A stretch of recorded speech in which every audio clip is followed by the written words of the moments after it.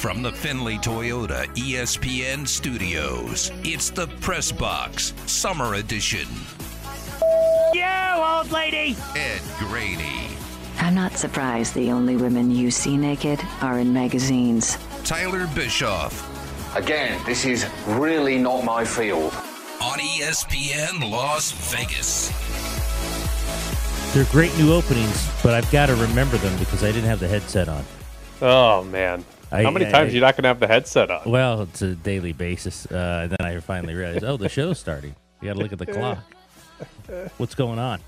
Oh, not too much. How's your new dog? How was last night? Is he warming up a little dog? more? Yes. I go away for 2 days and there's a new dog? Rescue dog, yes. Aww. Rescued a dog.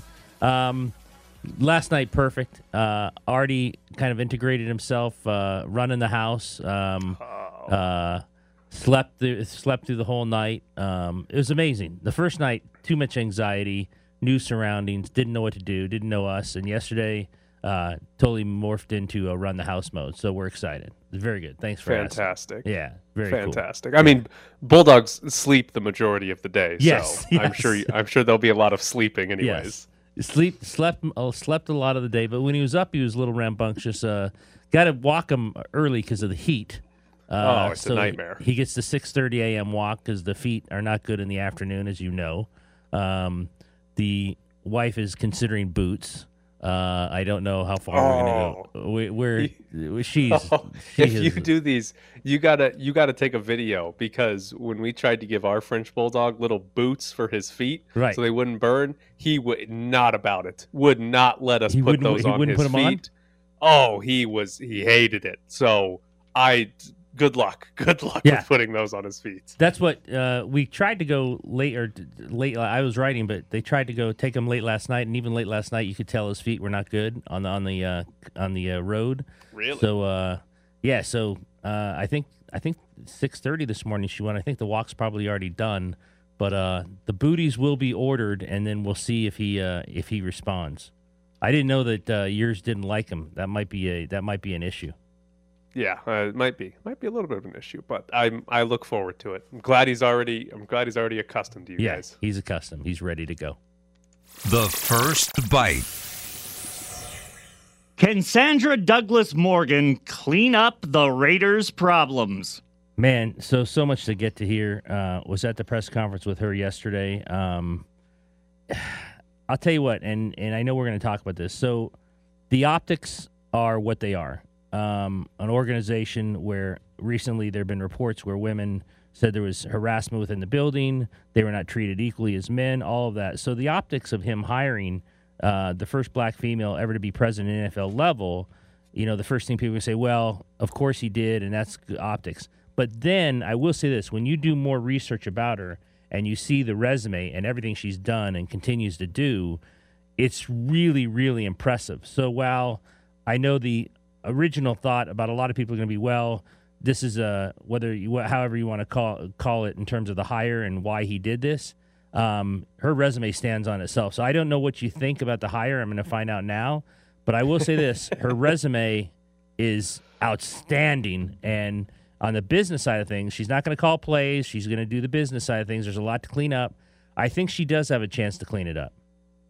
So I don't know anything about Sandra Douglas Morgan. I'm not going to sit here and pretend like I know who she is or if she's going to be good in this role. But I'll give you this take on it. Based on her resume, she's exactly who the Raiders needed to hire. And I think there's two important details. One is that she has a legitimate background, right? This isn't somebody that was just in the Raiders organization in a different role for 10 years and of course you're next in line. She was just the chair of the Nevada Gaming Control Board. Mm-hmm. That position alone gives you the level of respect that somebody's going to need in this position, because she's coming in and presumably having to clean up quite a bit of messes that the Raiders have within their business side of the organization. That's going to take some level of respect. People are going to have to respect who she is. And I imagine, given what her history has been, that she'll command that based on it, and that she'll have leadership experience. And then the other thing that I think is important based on sort of her background, she's not from football. And I think that was actually really important. I know when you guys at the RJ had your story on, sort of the workplace issues the Raiders have had. Yeah. There was a quote in there from an anonymous source about how Mark Davis took care of the football players, how Mark Davis took care of like football players and coaches he cared a lot about. Anything they needed, that was taken care of. But all the other employees, Mark Davis didn't pay as much attention to. And I think, like, we talked about this a lot. Mark Davis is a fan of the Raiders, right? He's a fan who happens to own them. There's some positive sides to that, but there's a lot of negative effects of that as well. And I think hiring a president who is not from football, who has just simply been in leadership positions of organizations or like the Nevada Gaming Control Board, I think that's important because there's not going to be we got to worry about the football players. Like, that shouldn't be what the president is worried about. She's got other things to deal with. So I think those two details were sort of exactly what the Raiders needed to go after. Now, again, she might be great. She might be terrible. I have no idea who Sandra Douglas Morgan is, but based on her resume, I think it's the exact type of hire that the Raiders needed to make for their president spot, given the accusations that, an old boys club and they were in the Stone Age, like all these accusations about the Raiders just being behind the times and not, really being in 2022. I think her background is exactly what this team needed. Nevada Athletic Commission. She's an attorney who dealt with billion-dollar clients. She's still on Bill Foley's Fidelity Financial board. She served on several boards across the town, been here 40 years, grew up here. I'm with you. I think she's for what we know about her, and we're going basically on the resume. Like I said before, I read the story in our paper yesterday. I'd never heard of her, but then you start doing some research on her, and you're like, wow, that's really, really impressive. Everything she's done. She still has to hire some pretty high level positions that have left the organization for various reasons. So she has that on her plate. And, she said she's going to meet every employee in the next several weeks and talk to them. So I liked her quote about, I'm not here to shove things under the rug. Like, I'm not going to run from it. We're going to be very transparent. I like that quote. And I'm with you on her. For not knowing her, we can just go based on what she has done in her career. But for the business side of things, I don't know if he could have done much better. And if she can clean this up and she can, get the right people hired in those positions of importance, I think things could be a lot better at that organization. If we never mention her name again, she will be doing a good job. Right. No, you don't talk about. Yeah, no, you're right. You don't talk about presidents. You talk about GMs and coaches. Yeah, if we never bring up Sandra Douglas Morgan again until she she leaves to take another job in 5 to 10 years or whatever. If we never mention it again, she's probably doing a good job. If we talk about her like 6 or 7 times over the next couple of years, probably not good. There's probably some bad things going on there. I am curious because the quote she had about, not wanting to sweep things under the rug. Mark Davis also said yesterday about taking the allegations seriously. And he said that they did an investigation into those things and to listen to the people who work in the organization. Did they investigate themselves? Like, did we have all these workplace accusations and Mark Davis say, we'll investigate ourselves and that'll be fine? I mean, I think investigate is probably the wrong word. I think he probably sat down with some people and said, what's going on? And he should know what's going on, but my guess is, and you can tell me what you think about this, owners of NFL football teams, I think, are most concerned with the football side of things. So I don't know if he is original in the fact that maybe he, should have known more about the business side, should have more known what's going on inside, or that's like commonplace for owners. We've seen some owners who are complete disasters, one in Washington and elsewhere, and we've seen other owners who seem to have autonomy on everything in their organization. So I think he is the former in terms of not kind of knowing everything that was going on, and maybe when Ventrelli came to him, I don't know how serious he took the accusations because he didn't really have a sense of the pulse of what was happening on the business side of things. So investigation, to answer your question, I think is a pretty strong word. I just think he probably came in and talked to some people. Now, if he wants to call that an investigation, I guess that's his prerogative. But I think he just sat down with some people in the organization, said, "What's going on here? What's the veracity of these claims and these two stories in the RJ and the New York Times? How much is this happening? How much is this going on?" So I don't know if that's a true investigation.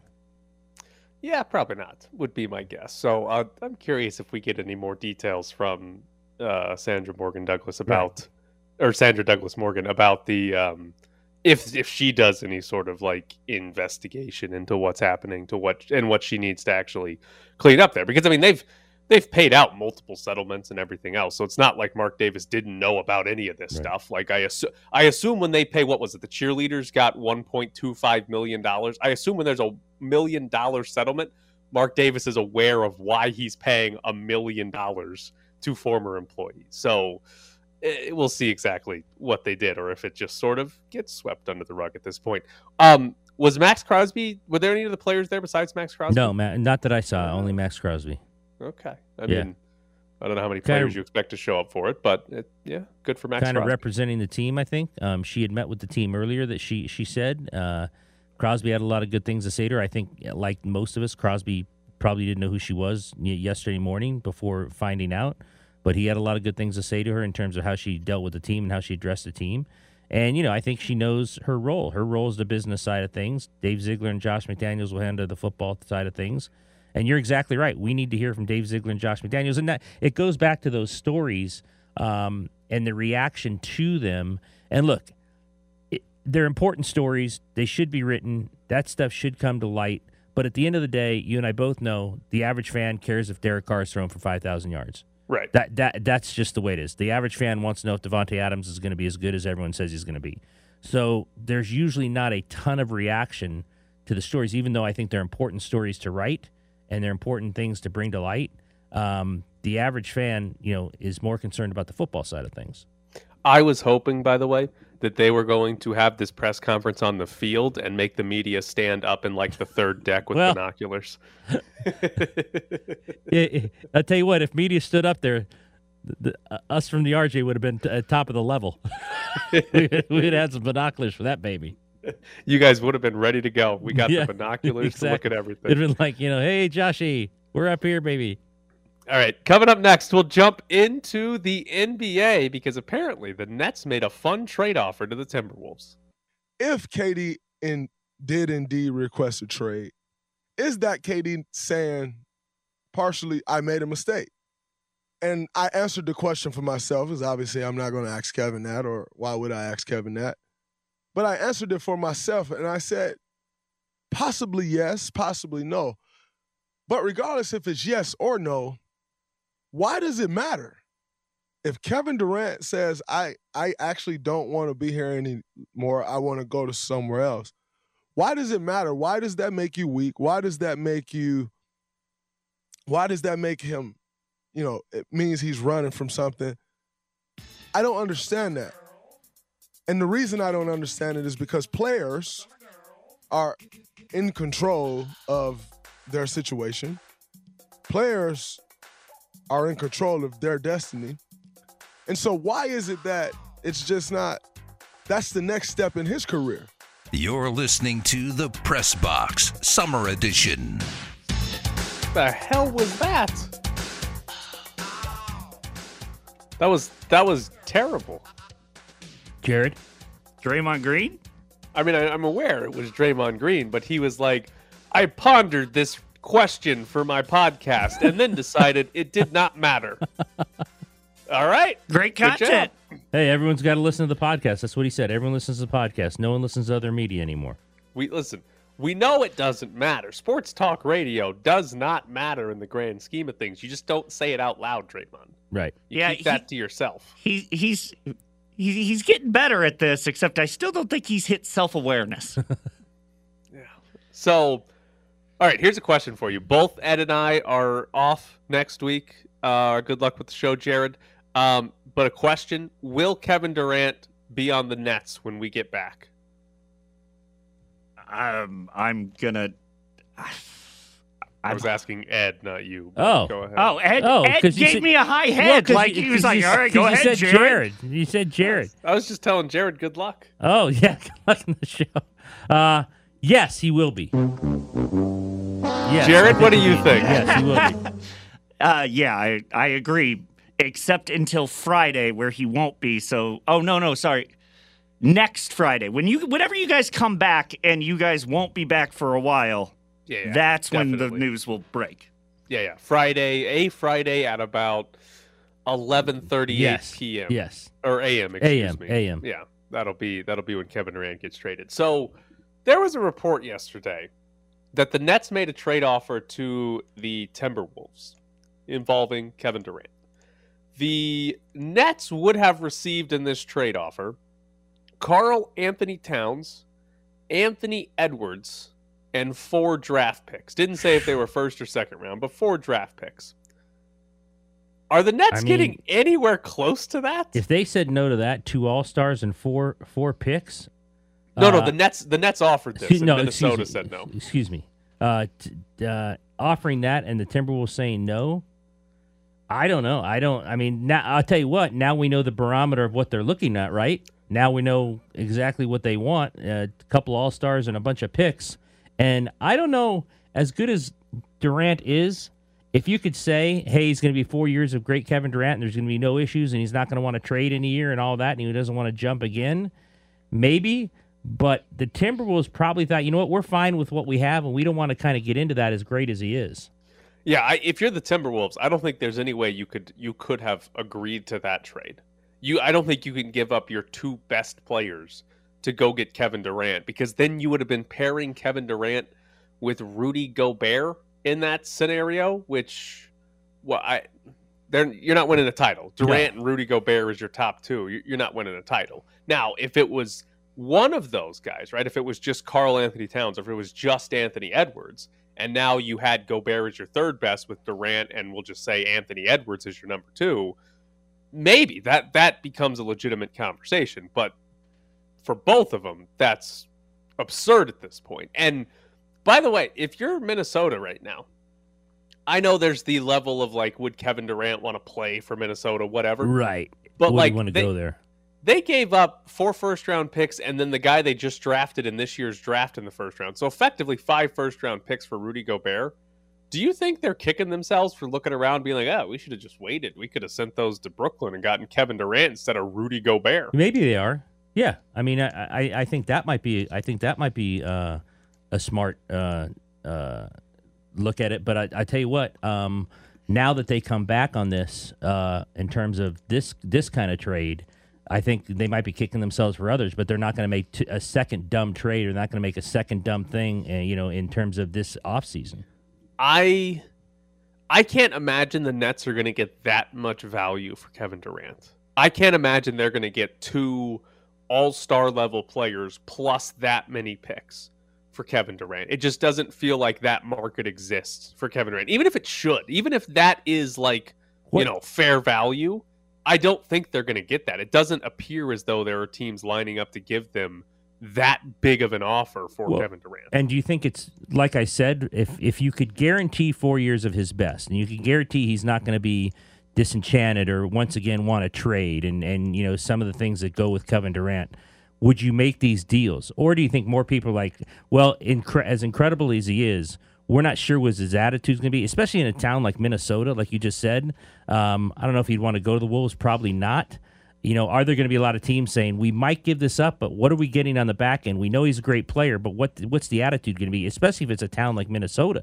Nothing against Minnesota, but I just don't think Kevin Durant, I don't think that'd be top on his list. Right. I think that plays a lot into it. The idea that, okay, sure, he's under contract for 4 more years, but are you actually getting 4 years of knowing you're getting 4 years of Kevin Durant and maybe getting 4 years of Kevin Durant are two very different things. Exactly. And in this scenario for Minnesota, I don't know that trading away Anthony Edwards and Karl Anthony Towns for Kevin Durant, I don't know that makes you better. I don't know that takes you from being sort of, what were they this year, the 7 seed or something like that? I don't know that takes you from the 5 to 8 range in the West to the 1 to 2 range in the West. You might still be in the 5 to 8 range in the West after you make that trade. Well, so, you just said who he'd be around.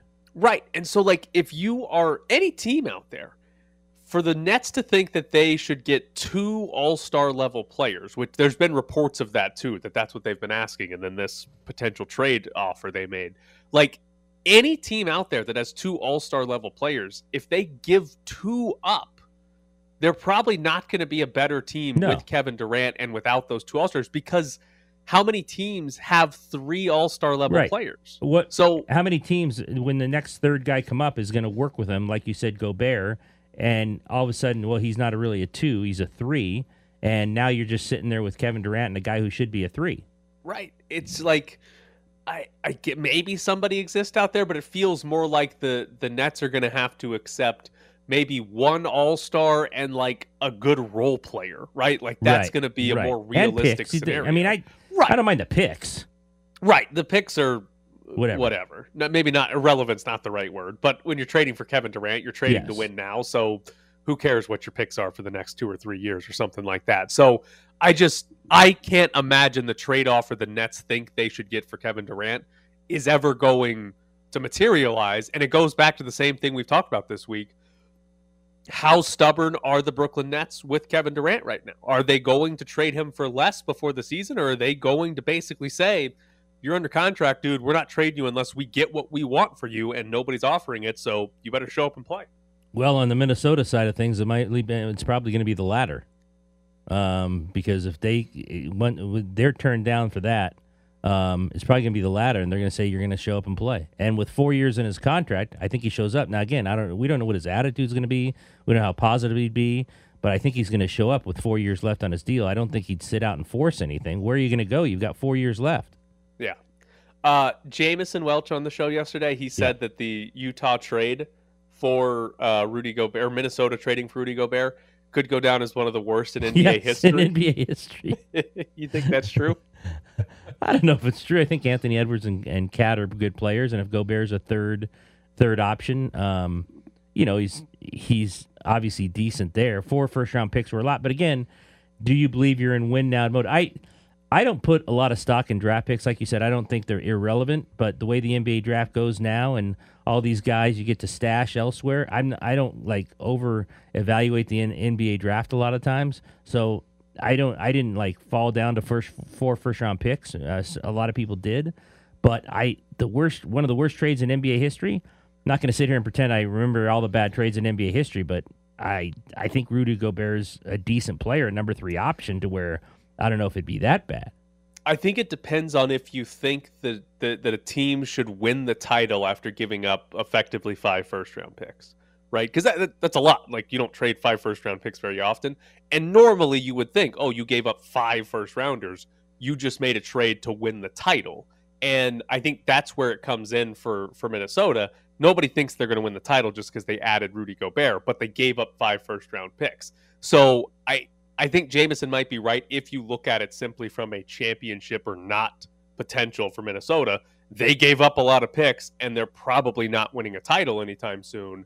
And so the issue for Minnesota becomes after this season, or maybe in this season, right, when they decide, hey, we need another piece, what ammo do they have to go get that piece, right? They're going to have to sign it in free agency or something because they don't have any picks to trade anymore because they gave them all to Utah in that trade. All right, coming up next, Ben Brown joins the show. Back to the Press Box Summer Edition. Joining us now from Pro Football Focus is Ben Brown. Good morning, Ben. Hey, Ben. Good morning, guys. How you doing today? We are good this morning. Neither one of us is here the entire next week, so this is a fun Friday show for us. So we finally got a Baker Mayfield trade, but I know we need to take a moment for you, someone who had a bunch of Matt Corral Rookie of the Year bets. Poor went out for me, unfortunately. It is, a little bit painful. I guess I should have expected, Mayfield going to Carolina was obviously the most obvious destination for him, but I think clearly an upgrade over Sam Darnold, I would say that much. How does this change things for them in your mind about futures or odds? I mean, is he how many wins is he worth? A couple? Because we said yesterday, I don't think they're jumping up to 9 or 10 wins. But what are your thoughts about him going there and what he could do for them?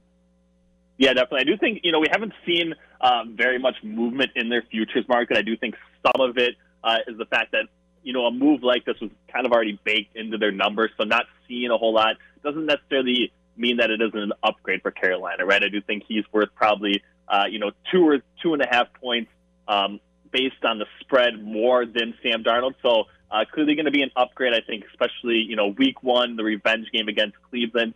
We are seeing some line movement in their direction already. So I think we have seen, Baker Mayfield perform at a relatively high level at certain points in his career, right? I think the 2020 season, he had a top 10 PFF passing grade, way better than we've seen anything from, Sam Darnold's perspective. So I think it's a pretty clear upgrade for them. They obviously have some pieces around him at the skill position in order for him to be successful. I think my one concern is, him shifting from, an offensive scheme that, we respect a lot. Kevin Stefanski, really good play caller, really good offensive schemer, really good at putting his quarterback in the best situation to make plays.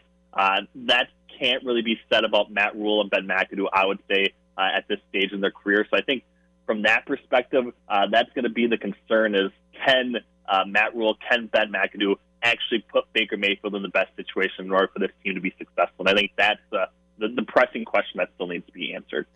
Are you interested at all in playing that week one game between Carolina and Cleveland? I do have a little bit. I do have a little bit on Carolina already. I think, given the vast, uncertainty with Cleveland, there's just no way that Deshaun Watson's going to be playing in that particular game. So I think, Carolina does make a ton of sense. I do think we're going to see the best of Baker Mayfield in week one there. Even though he hasn't had time in this particular system, I do think he is actually going to play quite well. So I would say Carolina going to be really popular, but is definitely the only correct side I would say in week one.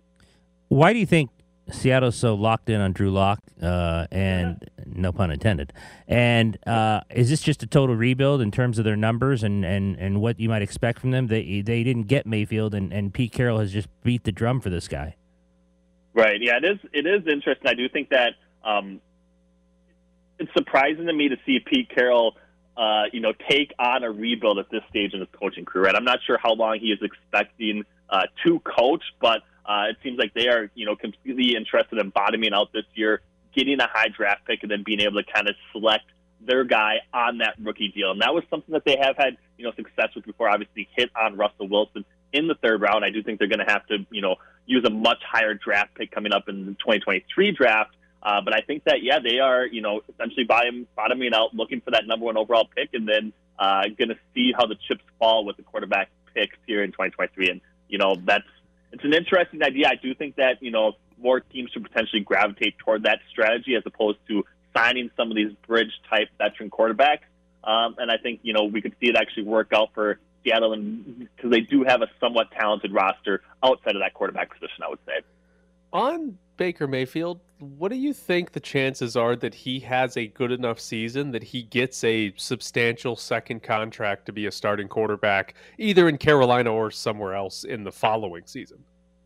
Yeah, I think it would have to be a really impressive, season, probably like a top 7, top 5 type passing EPA season from him. Maybe he can do that, but I think that's, probably in like a 5 or 10% outcome scenario, not necessarily something that we're going to see if he plays close to expectations. So I think it's got to be a really good year for him in order to get kind of that next contract at a high dollar amount. And it's just something that I don't think is probably going to end up happening, especially in Carolina.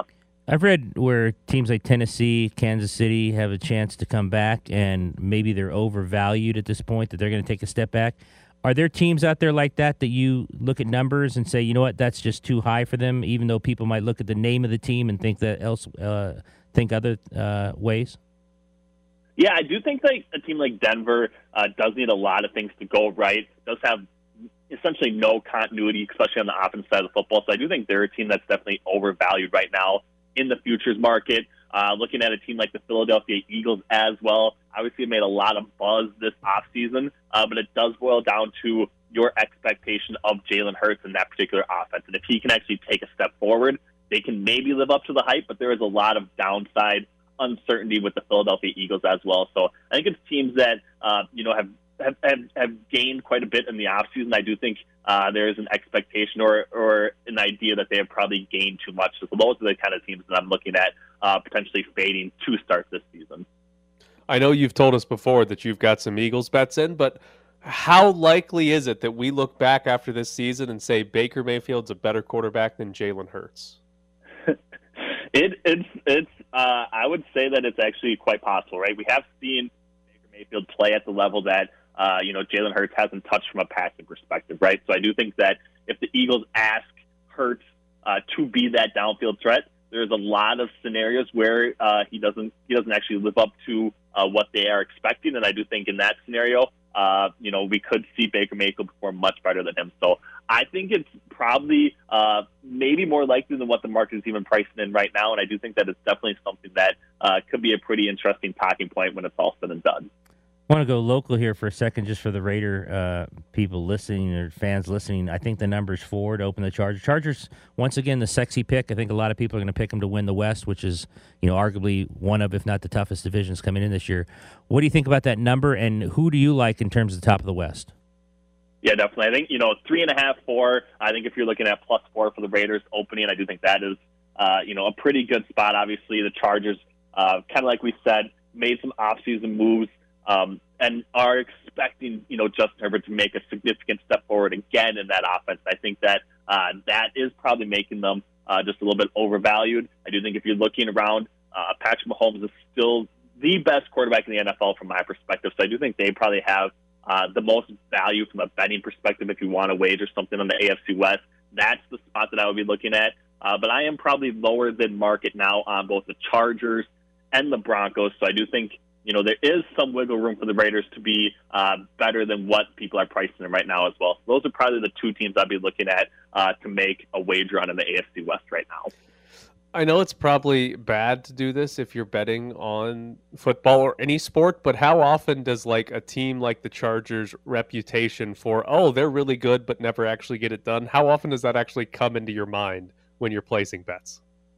I mean, it definitely is consideration, some of the end of game type chaos that can happen, and it seems to happen more often from a Chargers perspective. It's not anything that you can obviously take into account from a modeling perspective, but there are certain things where you look at it in a model and then you can start to see, the Chargers are 3.5-point favorites against the Raiders in Week 1, right? They've had a ton of end game stuff. They might only win by 3 points or less in a lot of those situations, so that's the spot where you can potentially back the Raiders, especially if you like it from, your model's perspective as well. So it definitely is at least always, thinking of things in the back of your mind. But I think that, from a modeling perspective, it's really hard to kind of bake in some of those assumptions. Have you seen any line movements in Week 1? I'm looking at the Saints game that kind of piqued your interest. I think, I haven't seen, too much from a line movement perspective. I would say, the Packers continue to kind of get a little bit of value, right, up to -2 now against the Vikings. I think anything before 3 there does make some sense for a team that, has largely been, written off, I would say, in the NFC. I do think that, obviously they lost Monte Adams, but defensively they are getting a lot of guys back and healthy. Jair Alexander, I do think, is a top 5 cornerback in the NFL. So anything before a field goal differential for the Packers in Week 1, even on the road against Minnesota, I think makes a lot of sense from a betting perspective. So I like that one. I do think, it's going to be really difficult to back the Falcons in any sort of matchup. I do think that, the Saints are probably still going to win or get second in the NFC South there. And I do think that, their odds of actually doing so, if they do drop because of the Baker Mayfield play, do make a lot of sense to probably lock in something, because I do think they are clearly still ahead of Carolina in that NFC South pecking order. At the end of this season, what are we saying about Teddy Bridgewater? Is he a legitimate starting quarterback, or did the Browns season, was it a complete mess and he should just be a backup forever? Yeah, I mean, I think he's kind of the perfect backup in a lot of situations, but I think ideally we don't hear from Teddy Bridgewater whatsoever, and I think that's probably the correct landing spot for him. So we'll see. I do think Tua obviously has a ton of pressure on him in Miami. If things falter, Teddy Bridgewater can obviously step in and help a little bit, get over the hump there. But he's definitely going to be nothing more than a bridge quarterback in the NFL, I would say. Is there any way you should do anything with the Browns until we know what's happening with the quarterback? I mean, I think the only thing you can do is fade them basically, right? I don't think there's any. A lot of the things I think are already baked into their potential price, but it seems like everyone is heading towards this year-long suspension as kind of the base, I would say, right now. So I think not taking that into account or being more optimistic on that is definitely a losing proposition. So I would take a wait-and-see approach or potentially continue fading them if that's the direction that you want to go from a betting perspective. Well, he is Ben Brown from Pro Football Focus. Ben, as always, we appreciate it. Thanks, Ben. Thanks, guys. So there is Ben Brown on the NFL as we are, we're about 2 months out, right? Yeah. 2 months away from week 1. Camp starts in about 12, 13 days. Yeah, exciting times. The NFL seeming like it's never actually gone. Coming up next, we'll get into some baseball because the World Baseball Classic is coming back. First pitch, and Alvarez hits this one deep to left. It sends back Benintendi at the wall. See you later! Yordan Alvarez puts the Astros on top with his 26th home run of the year. It's 3-2, Houston. All of the sun, none of the fun on the Press Box Summer Edition. Yordan Alvarez guy's pretty good. The Dodgers traded him to the Astros, right, Ed? All right, well, 6 up on the Padres, and don't talk about the past. Only talk about the present. Another win last night. Beat the Cubs. Yordan Alvarez got traded to the Astros for a reliever named Josh Fields. Okay. All right. Hey, you can't all be perfect. Sometimes you make mistakes. Do you guys understand how many Yordan Alvarez highlights I pulled just so that he could bring up that you guys traded him? He's good. He's good. He's a legitimate MVP candidate now. Ed, do you care about the World Baseball Classic? I think it's cool anytime you have different countries playing, much like an Olympics. So I can't tell you that the last time I watched a lot of it. I watched some of it, but I don't mind it. I think it's cool when, countries bring their teams in and you play games. I don't remember you have down here, is it going to be fun as last time? I've got to be honest with you, full disclosure, I didn't watch it enough to know what was fun about it. Oh, the United States won last time. Okay. We're the reigning champs of the World Baseball Classic. Adam Jones robbed a home run at Petco off Manny Machado. It was a great moment. Basically, so you like it? Oh, so here's the thing. Postseason baseball is phenomenal. Like from a drama standpoint, I agree with that. Baseball does a great job as a sport of building drama in games that matter. The problem for baseball is there are 162 games per team throughout the summer. So is there really that much drama in a random game in May or June or whatever like that? Not really. But postseason baseball, it's terrific for building drama, and I am all on board anything that resembles that. And the World Baseball Classic does. Now, obviously, it's not, teams that have been playing together for a full season. It's a very short, quick tournament. But it is terrific in terms of drama-filled baseball. And the last time it was played was a lot of fun. And it happens in, like, March, right? So it's normally there's not a lot of drama-filled baseball in March. But there is when there's the World Baseball Classic. And so I'm excited for it. My only concern, the United States won it last time around. I don't know how many Americans are going to say no.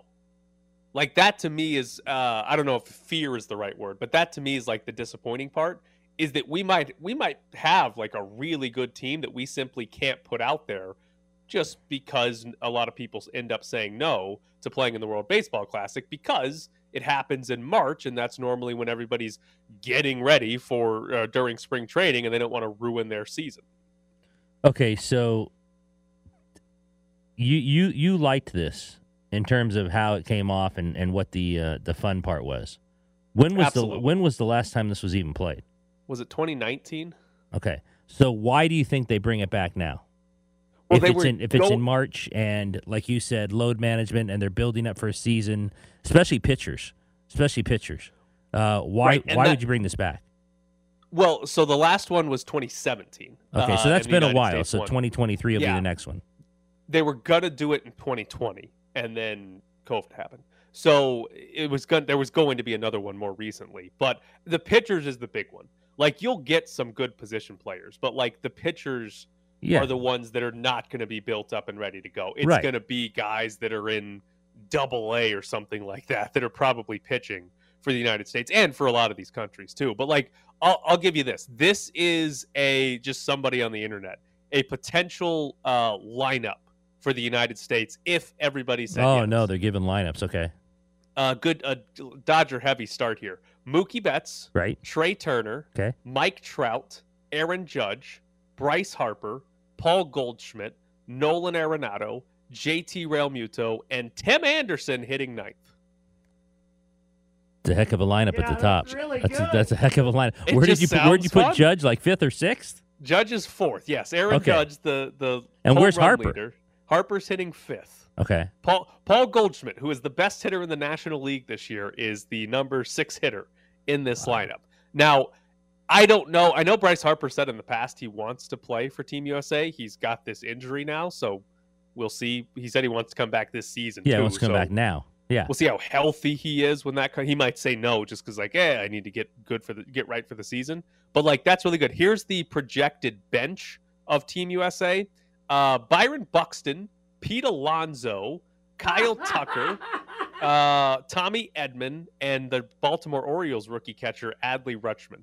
Like, it's ridiculous. And here would be a projected rotation, which none of these guys are actually going to pitch. But just imagine this as your 5-man rotation: Jacob deGrom, Corbin Burns, Justin Verlander, Garrett Cole, and Max Scherzer. Hey, none of those guys will say yes to that. Yeah, they won't. But just imagine that being your 5-man rotation. Wow. It'd be phenomenal.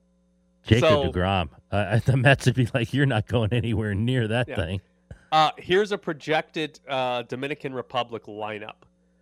Leading off, Fernando Tatis, Jose Ramirez, Juan Soto, Vlad Guerrero Jr., Rafael Devers, Wander Franco, Manny Machado, Gary Sanchez, and Julio Rodriguez. Manny Machado hitting 7th. Yeah. Oh, jeez. Come on. And that's why it'd be fun. These are some ridiculous lineups that would get put out there. This is like a 6-man fantasy baseball. Right, exactly. Exactly. Yes, it's fantasy baseball. It's great. And so, again, you won't see those lineups because not everybody's going to say yes, especially on the pitching side. But I mean, it's possible. I don't know how much these people care, but like, it's possible the United States has an outfield of Aaron Judge, Mike Trout, and Mookie Betts. Like, that's ridiculous.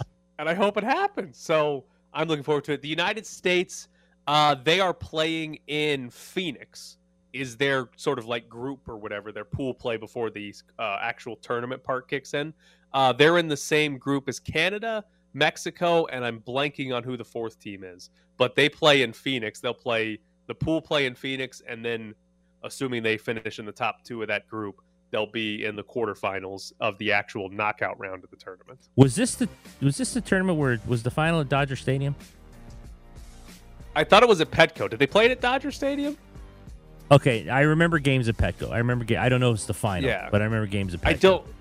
I don't know exactly where the final was, but I know they played at Petco a lot for the last time they played it. This time around, they're going to be in Phoenix. The final and everything will be in Miami, but there's also like an Asian side. So there will be games in, I think, China and South Korea. Wow. Will host games as well. So there's like one half of the brackets in China. The other half is in the United States. And then some poor team's going to have to fly from China to Miami and play a championship game. Well, they won't have any chance against that juggernaut of the U.S. lineup you just put out there. That's right. If they all show up, if that pitching staff came together, that'd be hilarious.